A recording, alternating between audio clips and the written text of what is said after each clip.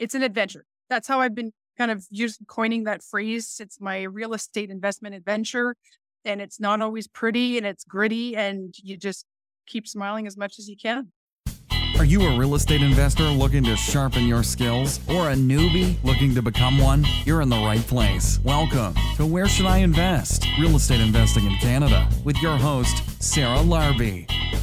Hey, it is Sarah Larbi. You are listening to Where Should I Invest? And today's guest is Danielle Cardinal, who is one of my students and purchased an off-market cottage property, brought in some JVs, did a BRRRR on it, and you get to hear all about the ups and the downs as well, because all these projects can be challenging, especially if you're doing major renos. And she's very insightful. She's very willing to share. I hope you guys enjoy today's podcast. Danielle is definitely a huge inspiration.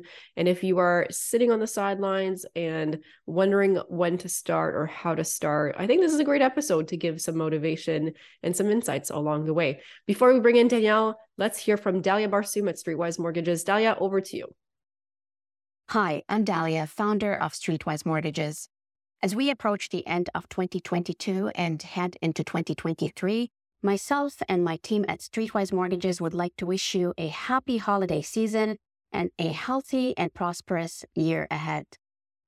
To say that 2022 was a roller coaster when it comes to real estate in Canada is an understatement. I'm not going to rehash the old news headlines and call that my 2022 reflection. Instead, I choose to focus on moving forward and give you some actionable tips and strategies to consider as you plan for the year ahead. First, take a moment and reflect on your real estate goals from 2022. What went well? What didn't go so well? And what did you learn? Write down the top 5 things, and most importantly, what would you do different in the future? Second, no one, and I seriously mean no one, can predict what's going to happen in 2023, although I'm sure many guesses will come close. It is, however, really important for you as a real estate investor to focus on stabilizing and fortifying your portfolio against whatever may come. There are 4 specific actions for you to consider to stabilize and fortify your portfolio. Number 1, address cash flow pressures at the portfolio level. This includes exploring debt restructuring solutions such as extending amortizations, paying down expensive debts with cheaper money, or see if the Streetwise cash flow booster strategy may work for you. To learn more about this strategy, you can Google Streetwise Mortgages Cash Flow Booster. As I said, keep in mind the total portfolio level cash flow. If getting every single one of your properties to positive cash flow is not feasible, then consider adding more income to the portfolio through strategies such as charging more for additional things such as parking, storage, considering short-term rentals or mid-term rentals, or even investing in a high cash flow property. In this market, there is starting to be some really good finds out there. Or alternatively, consider lending out some of your capital in conservative, well-vetted private mortgages. In times of uncertainty, cash and cash flow is key, and there are many ways to get there. Number 2, as much as feasible, exit any private loans you may have already. Many private lenders are currently changing their lending guidelines due to the market conditions, and that includes increasing their interest rates, lender fees, or cutting down their loan to values. So, unless you have specifically planned for higher holding costs and have a clear exit plan, this is not the time to lean on private money heavily. Number 3, manage your interest rate exposure. If you have properties that are coming up for market renewal in the next 6 months, the rate decision you make today is very important. It's actually more important than ever and will likely have a long-term impact on your success. Everyone generally agrees that we are nearing the top of the rate increase cycle. Therefore, avoid locking into 5-year fixed rates because this will lock you in at the height of the cycle. In fact, that would be the highest fixed rate in 15 years. If you can afford the additional 50 basis points increase forecasted for 2023, and as an investor, you value the flexibility of being able to rebalance your portfolio on a short notice, then stick with a variable rate. Otherwise, consider a short-term fixed rate for 1 or 2 years. My fourth and most important tip to you is please remember to prepare and plan for success. By that, I mean free up any underutilized capital that you may have. Yes, this capital can be used to weather a storm. However, it will be very handy and will serve you well to jump on opportunities that this market will present. At the beginning of COVID, when the markets were tanking, I shared with you a quote that says, "Luck favors the prepared." And today I share this quote with you again. Unlock this capital.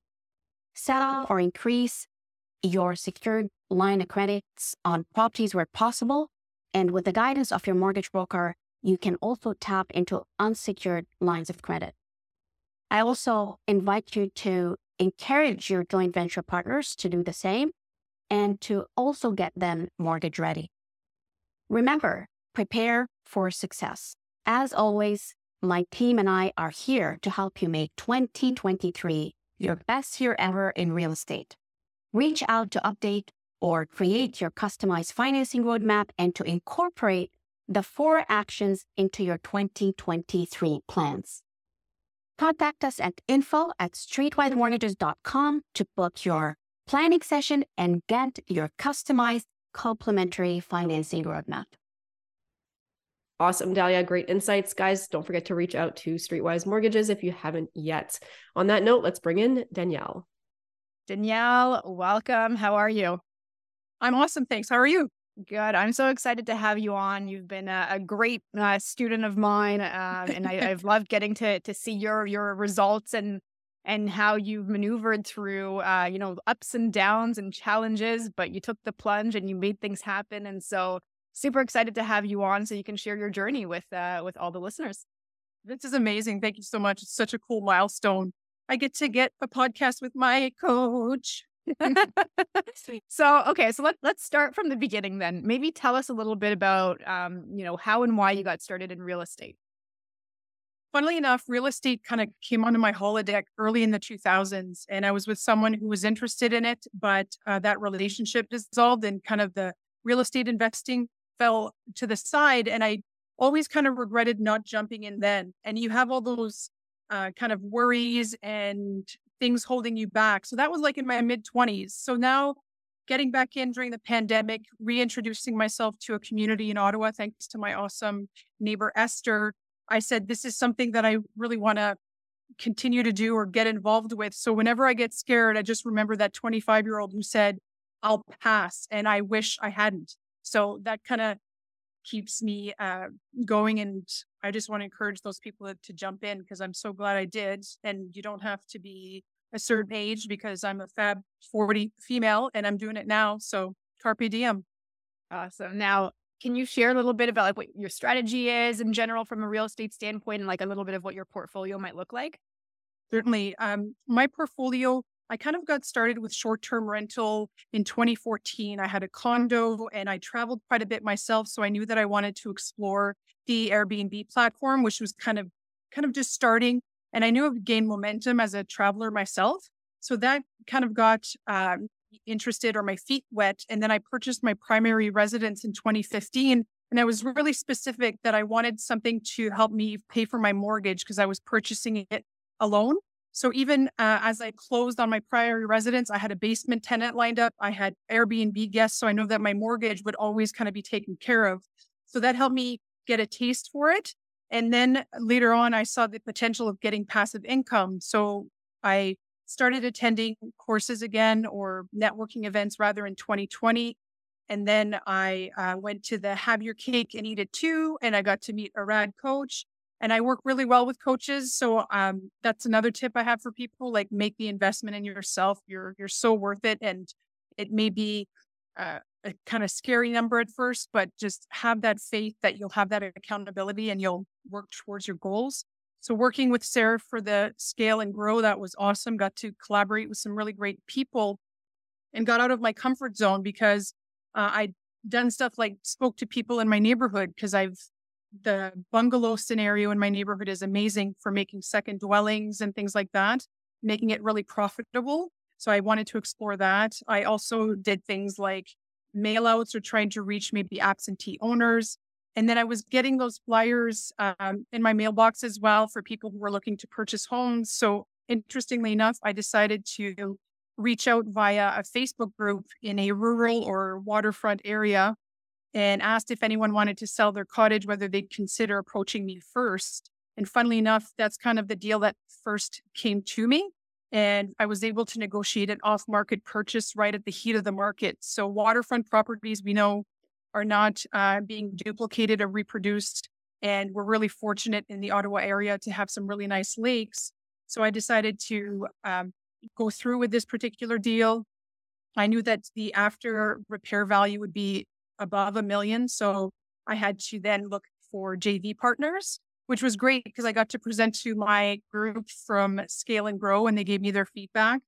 And I was able to collaborate with 2 other partners and we purchased the property as a company and our respective companies co-own the company that is the waterfront property. And our goal was for short-term rental. So April of 2022, we get the property and we started really aggressive reno. And rural properties, as you indicated with your different ventures, are a completely different ballgame. So it was interesting to learn lessons. And also what I discovered, I really like to build relationships. And I feel like the currency of goodwill needs to gain a bit more momentum. So I was able to connect and work with some really fabulous contractors and tradespeople. And that's where I felt that I excelled and really enjoyed the work, even though it was disguised as a problem or a challenge. I had some really great people to address that issue and kind of find solutions. That is awesome. I mean, Yeah. it's great to see, the progress, and now you've got a big project that you just finished, and your Instagram was amazing, by the way, because you gave updates on like every single week and your experience and what was going on and the challenges, and you weren't afraid to share the challenges because there's a lot of like great things that happen with real estate, but it doesn't come easy. It comes with a heck of a lot of problems. The more you take on, the more deals you do, and the bigger the problems will be.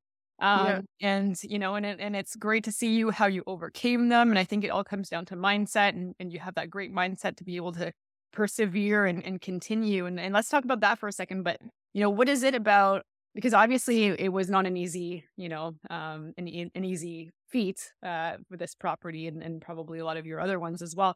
What did you think it is with somebody like you, for example, that says, I'm just going to keep going. I'm going to go get past this. I'm going to problem solve. Let's talk about that for a bit.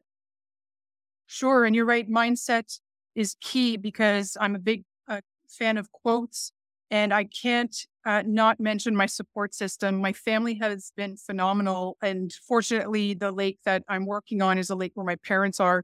So even just simple things like having them around in my corner has been huge. My partner, my sidekick is amazing. And even though he's not financially involved with the project, he's there kind of propping me up and helping with things, and even the people in my network. So seeing other people succeed, having an opportunity to kind of pick people's brains. And when things came up, I didn't hesitate to reach out to you, or if others were discussing certain things that even things like platforms for our short-term rental or some of the issues they've been having. So again, there's your mindset, there's kind of like your network. And there's also those challenging days, just remembering that this too shall pass, kind of like it's an adventure. That's how I've been kind of coining that phrase. It's my real estate investment adventure. And it's not always pretty and it's gritty and you just keep smiling as much as you can. Absolutely. So are there things that you do to relieve stress that you find that works well? Like, is it like a sport or meditation or like just how do you relieve your stress along the way? Well, funnily enough, having a rural property has been awesome for me because I really enjoy being in nature. So physically on the property itself, it's kind of funny. We have a resident otter and it seemed like on the really most brutal days, he'd kind of show up in the bay and reassure me somehow. So I was like, oh my God, how cute is that I have an otter showing up at the property? But also, funny enough, you say sports. I like to push my limits and try new things. So I got into roller derby in 2000, well, about 6 years ago. And I know that the times I could to connect with my team again really helped to just get physical, forget about things like real estate and just worry about skating my butt off and having a really great workout. So it's really a mix. I think I'm eclectic in my approach because sometimes things work, but sometimes you just have to find something else. So a mix of like nature, organized sports, and a really strong support system for sure. That's awesome. And now we're going to take a quick break to hear from one of our sponsors. Hey guys, just want to take a moment and introduce you to one of my favorite paralegals, Andrew Chubeta. With over a combined decade of experience, Caveat LLP provides legal assistance for real estate investors and entrepreneurs, primarily practicing in the areas of landlord and tenant law. Caveat LLP is your one-stop shop when dealing with all of your tenant issues. Give them a call for a free consultation at 289-339-1311. That is Caveat LLP. Andrew Chubeta has been instrumental in helping me as a landlord and as a real estate investor, and I'm sure he can help you as well. Again, that's 289-339-1311. And now back to the show. Let's talk about the cottage property, because I think that's your biggest one so far that you've taken on. Probably the best reward, but also the bigger challenges along the way. So let's talk about before closing. You're an experienced investor in a sense, but you're also still learning and you're still new in the sense that this is probably your first big reno project.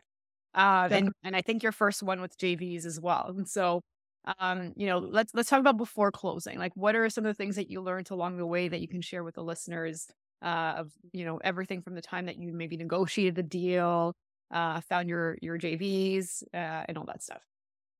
So because I chose to do an off-market, my due diligence, I felt had to be even more meticulous. And even then, I thought I was checking off all the boxes. But when you're in a rural community, sometimes things don't move as quickly. So you really have to budget for extra time. Building your team, you always mention, is super important. And because I was working off-market, I'd kind of hope to get a bit more guidance from my legal team. So I think, again, when you approach your legal team, have the time or the discussion with them about their real estate experience and how they're going to support you if you choose to find something off market.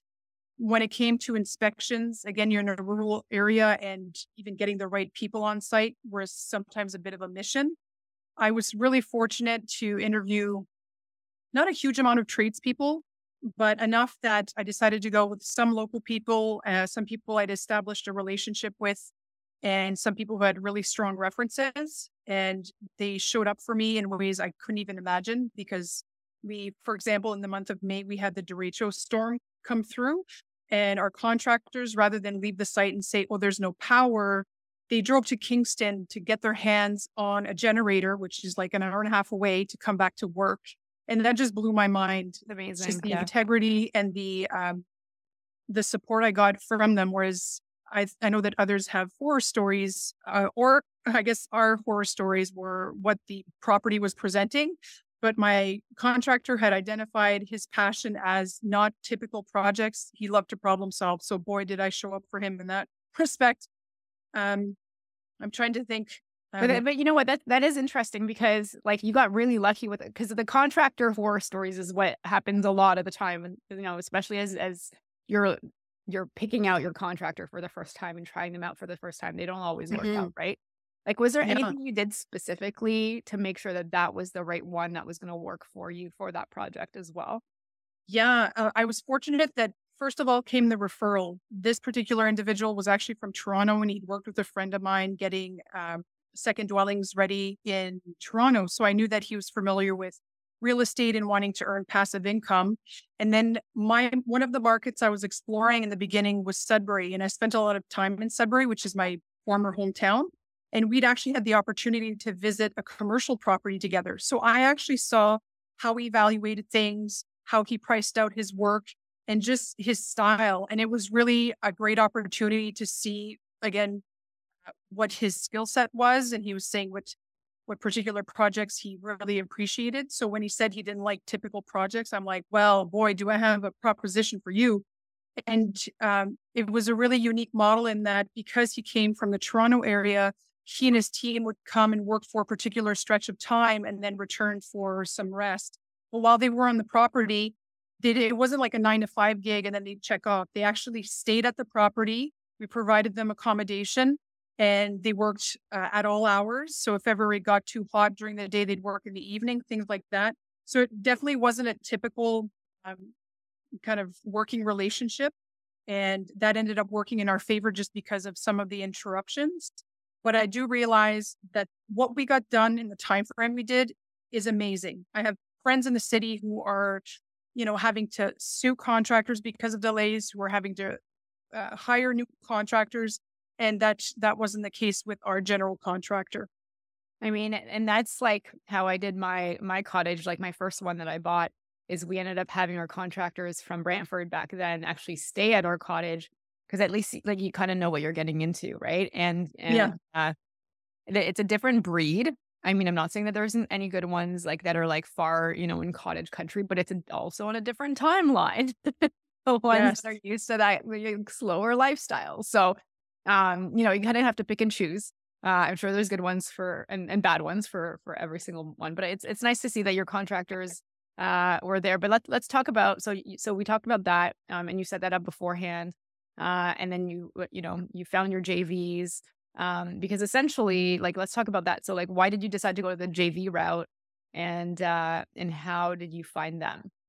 Certainly. So the JV route kind of ties into the due diligence I'd done before. I knew that after repair values, I was looking at what properties on the lake were selling for.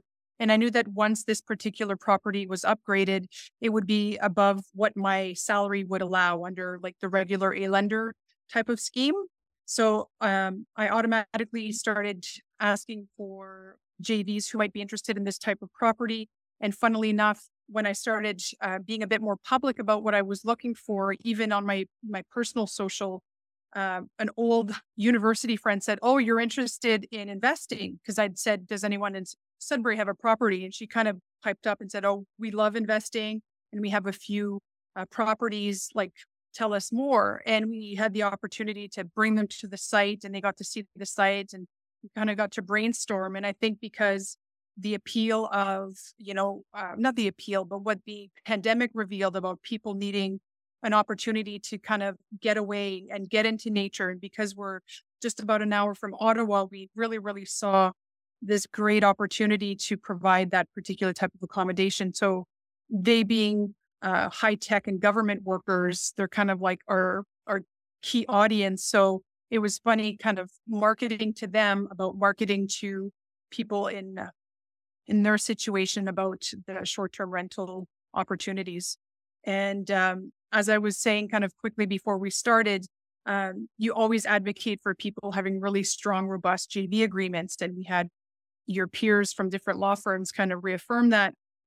And when it came down to the crunch, I kind of tossed it to the back of the list because I thought I had more high priority items. However, when there are conflicts, you're spending more time to untangle it in the moment. So I would caution those out there who, like me, might want to bump it to the bottom of the list or somewhere else on the list, keep it exactly where it is and get that really, really sorted out and cemented and clarified before you have that first issue come up.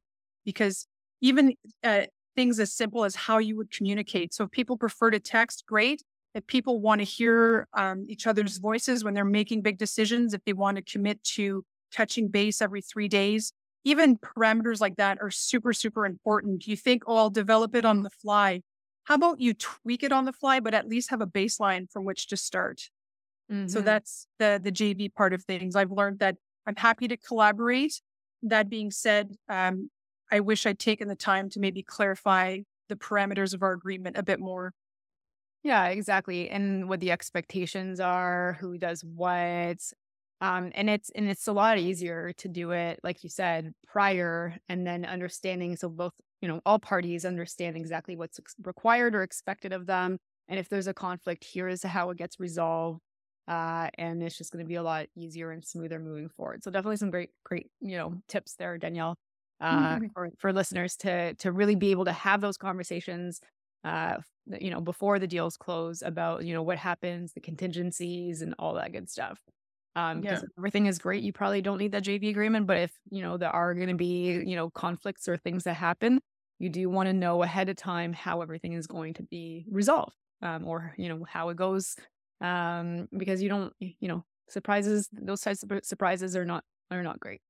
But aside from that, so you close on the property, and then you take possession of the house, and I think you've uncovered some surprises along the way. Some surprises. And we were joking about rural. Yes, it's a different pace of life. And coming in, I had this kind of like city approach where I would meet someone and be very business oriented. And I had my list of things I wanted to ask. And what I soon discovered is that it's like 20% business and the rest, the 80%, is building that goodwill with people, chatting about the area, chatting about the history of the property and things like that. So that was a bit of an attitude adjustment for me. I feel I'm amicable and personable, but it was just funny to kind of tone it down a bit so that you first build that relationship with, be it your building official, be it, the contractor who's coming in to inspect the septic or things like that. So that would just be my kind of hint for people, or my suggestion rather, is to don't hesitate to put in the time and build those relationships. Because when challenges do come up, these can be some of the resource people you turn to, and they're the ones who'll kind of guide you as best as they can. Mm-hmm. Absolutely. So can I ask, like, how long did the renovations take from start to finish? So we got possession of the property on April 10th, and we had our first rental group in at the beginning of August. So turning a cottage that was a 3-bed, 1-bath into a 5-bedroom, 2.5 bathrooms, ready to rent in that amount of time. The septic system, luckily, we were able to upgrade in kind of 2 steps. So it wasn't too disruptive to our rental periods and things like that, because we did want to get into the summer season. We'd hope to have July as a rental period. But again, as great coaches will tell you, double your budget and double your timeline. So things like that did come up, but we were happy to still get some summer rentals and kind of stretch our legs at the end of the summer months. Nice. Could I ask how much per night you were able to ask for? During the peak season, we were aiming, our friends and family rate was about 600 a night, and then we were advertising for 8.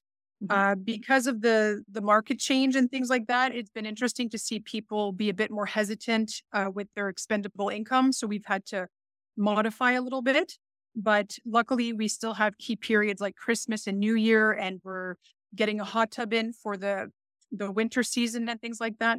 So that's kind of what we're looking at. Our target is groups for up to 12 people, and we've set up the cottage so that it can be 2 different living spaces. So families who have their routines or their different spaces, that's kind of how we've organized it. It's a 2-floor setup. And now we're going to take a quick break to hear from one of our sponsors. Hey, are you looking for a reliable contractor for your next BRRRR, multifamily conversion, or flip project? Somebody who understands how to work with investors and also real estate investing itself.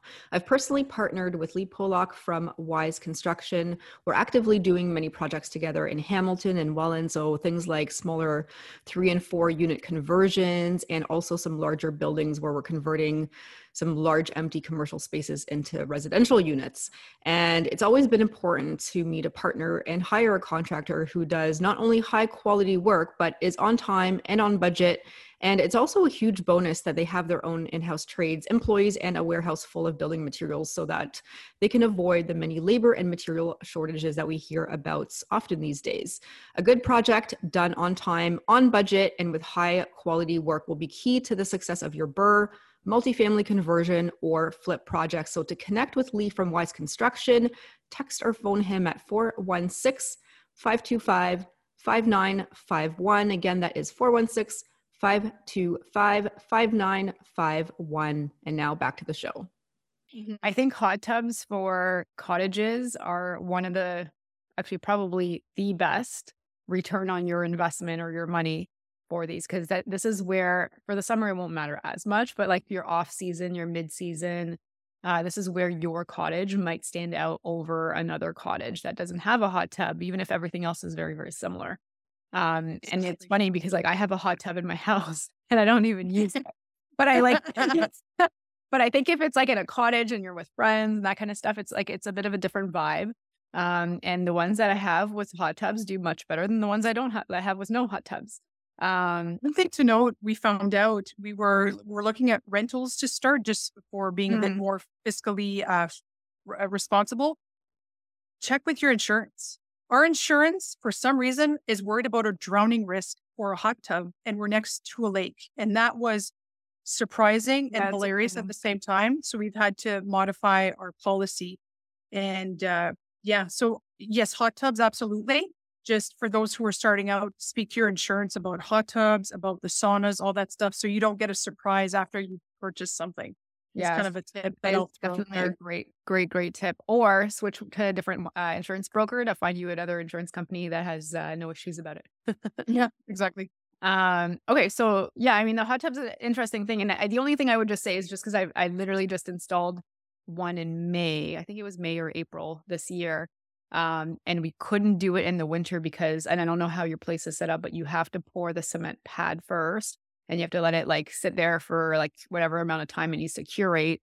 And it's Yeah. better to do it when it's like dry and it's not going to snow. So I think if you're going to do the pad earlier, Mhm. because otherwise they won't be able to deliver the hot tub, or they might just, anyways, we had our hot tub, like, I didn't know like all of this stuff necessarily. Matt used to take care of all the hot tub stuff for me in the Yeah. past. And then I learned that because we wanted the hot tub for like last winter. And then I like wanted to get everything organized. And then the like cement guy, he's like, no, we can't do it in the winter. You have to wait till the spring. Luckily, we're going for a rental, and it's a particular company that my parents have used for years and years, and they kind of just roll up. You set it up on either a wood frame or something like that. Okay. And yeah, so we've Oh, nice. between solution until we do find the location on the property and set it up with, like you said, the concrete pad and stuff like that. Yeah, for sure. And the other thing I found too is that like, I mean, luckily our cleaner is amazing. That's up there by our cottages and like she'll do it. But like, otherwise you're going to have, well, I think you have your parents to do the hot, but the hot tub is a whole thing. Like you have to look into it. You have to shock it. You've got to add like, chlorine or bromine each time. You're probably gonna have to Yes. refill it with water. So it is like, it is a little bit more like, TLC than just a regular cleaning of the cottage. But if you would Yeah. have somebody to do everything together at once, then you don't have to hire another company, or if you do it yourself, it's a nightmare. So it's just, it needs to be checked, and reset and everything like right in between each time, each tenant, each renter. Yeah. And funnily enough, we've had to kind of source out more cleaners because we are in a remote area. And we did start with one company, but our return on investment, it was a bit too costly. So we're kind of looking at our options. And when you approach them about other tasks, like some managerial tasks, or even just like small little staging things that are important when you are welcoming guests, and most of the time we're quite open. So we're looking to kind of invest in that particular employee and maybe have them do a bit more and keep them around. Because if they can stay in the area and live in this area and you make it a win-win, that's kind of what we're after as much as we can. Yeah, absolutely. So the famous question is, would you do it again? Would you do another one again? Absolutely. Absolutely. I mean, I'll definitely take all this learning with me and be better the second time. And I know that shifting into my next project, I'm looking more of a city thing for the accessory dwelling unit and a second dwelling unit, things like that, because the government has a more of an openness now to create more housing, which is great. But rural properties or just waterfront properties, people, especially now, if they're looking to be a bit more frugal and not necessarily purchase a cottage, or they don't want to bother with something like that, they will still want those weekends away or those weeks away during the summer. And having benefited from that for most of my life, being a cottage kid, like I love being able to provide that for people because that's where you're making memories. That's where you're recharging your batteries. That's where you're connecting with your family. So yeah, definitely. That's awesome. That's awesome. So now you're going and you're adding more to your portfolio from a rural or and a city standpoint in Ottawa. You're still working full time. How are you managing like your schedule and how you compartmentalize both? Uh, I'm fortunate that I work shift work for the time being, and that's been really helpful, especially this summer, because I was able to take big blocks of time off for my holidays and be on site. So that was my role. I was really on site with my contractors almost every day because I did want to learn. And luckily, they were very open to answering most of my questions and having me along. But also, I was the runner for materials, because you have to think, if your contractor would have to spend all this time to travel to and fro to get bits and pieces, you're taking them off the job site. So I'd kind of taken that on as well, just for cost savings and also to learn. So managing it, I have to be transparent. I don't have any kidlets. Like, hats off to those people who do it with like bambinos and bambinas. Holy smokes. I have a dog and a really great sidekick, so I'm good in that respect. The shift work, like I said, helps because I have 4 and 5 days off at a time. So I can be present for things like maintenance for the furnace or things like that. But because there's 3 of us there, we did split a lot of the tasks once the renovation is done, and we're still learning. So it's remembering to rest, remembering to sleep properly, eat properly, things like that. Keep your body moving. Those have really helped. But I do feel overwhelmed at times, and it's just kind of like to disconnect and realize that it's okay to top up your own batteries from time to time, because you can't come into the project like completely tapped out, because unfortunately it's just, you can't draw from an empty cup. Yeah, no, absolutely. And last question before we get into the lightning round. Okay. How are you managing all of the portfolio right now? Are you still self-managing? And if so, like, what tips do you have for somebody that's doing that? For my primary residence, funnily enough, I've shifted to more medium-term rentals, so 28 days and more, because I know that's the better strategy now. I'm managing that. And then for this particular cottage property, because we purchased with the corporation, we decided to work with an accountant that my business partners are familiar with their portfolio. So that bit is being managed by them. But like my mileage and my expenses and stuff, that's all things I'm still logging in, because I want to learn this piece. But because I know I don't like numbers very well, I look forward to uploading that. Or Yeah. just But to, what about like with like renters, communication, oh, cleaners, like, replenishment items? Like, what about all of that stuff? so in my primary residence, that's myself and my partner primarily. And then this property, it's shared. It's really is shared. And I think that we wanted to give ourselves maybe at least one season to see how we excel in what areas we enjoy. Because I'm doing the social, for example, for Portasol, which is the name we've chosen for the water property. And the others are doing things like Facebook, and the communications we're sharing, because we're getting different feedback from our guests. And it also gives us an opportunity to kind of trade off. So the weekends I'm working, my partners can kind of manage the communication with our guests who are staying at the property and troubleshooting if things come up. So that particular part has been beneficial, because there are 3 bodies for that particular property. That's worked out well. Awesome. Okay. Very, very cool.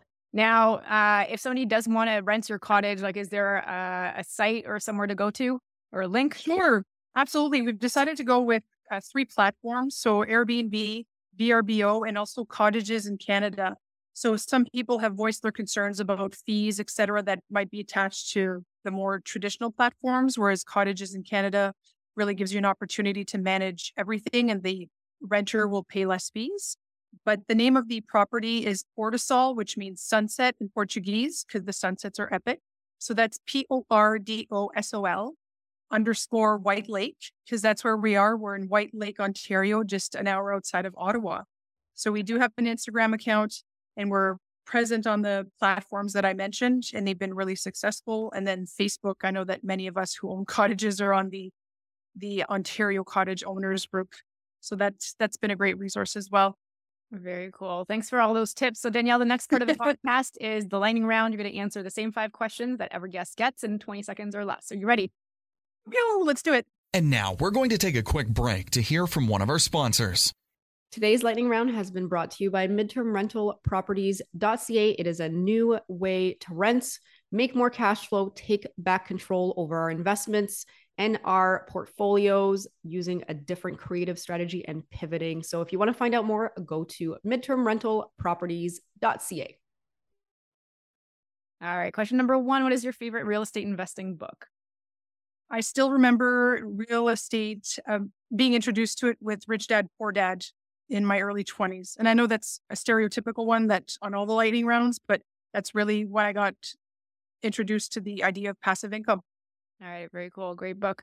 Number 2, not necessarily real estate related, but do you have a favorite podcast? Favorite podcast? I'm eclectic, so I'm going to say no. I like to dabble. Okay. All right. Awesome. Number 3, what do you do for fun? Fun. I appreciate the time I spend with my dog and my partner. I like being on roller skates, and I can't wait to get back to traveling. I need to get on a plane sometime this year and go rediscover bits of the world and have my faith in humankind restored and all that good stuff. Absolutely. Yeah, you've been so busy working on the cottage. Yeah. All right. Number 4, if you lost all of your money and all your assets tomorrow, how would you start again? How would I start again? I would be really, really broad in my approach. Real estate, some stock investing, things like that.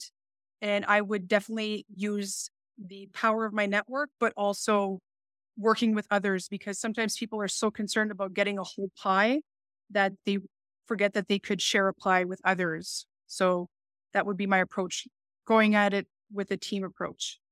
All right. Very cool. And final question. If somebody has $50,000, they want to get started in real estate, how would you recommend they start? Get into as many networking groups as you can, meet some really great people. And I know people say choose your specialty, but also take a look at the markets. I know we can't predict things, but don't be too fixated on one, because there are still opportunities in others. So keep an open mind, talk to a lot of people, and you know what, that 50,000, you may use, a third of it for coaching, but it's going to be worth it. All right. Very good. Danielle, where can my listeners reach out and find out more if they wanted to speak with you directly? The best way to reach me is at my Instagram account, which is roller skates and real estate, my 2 great passions. And yeah, please send me a question via my DMs and I'll get back to you as soon as I can. And you can see my quirky updates. Like Sarah said, it was my journal during the project, and don't hesitate to ask me questions about what happened during all those great weeks. Amazing. Awesome. Danielle, thank you so much for being on the show and sharing your journey, and congratulations. It's nice to see your journey along the way in the last year. Thanks so much, Coach. Thanks so much for listening to Where Should I Invest with your host, Sarah Larbi. Make sure to listen in next time. We'll catch you on the next episode of Where Should I Invest?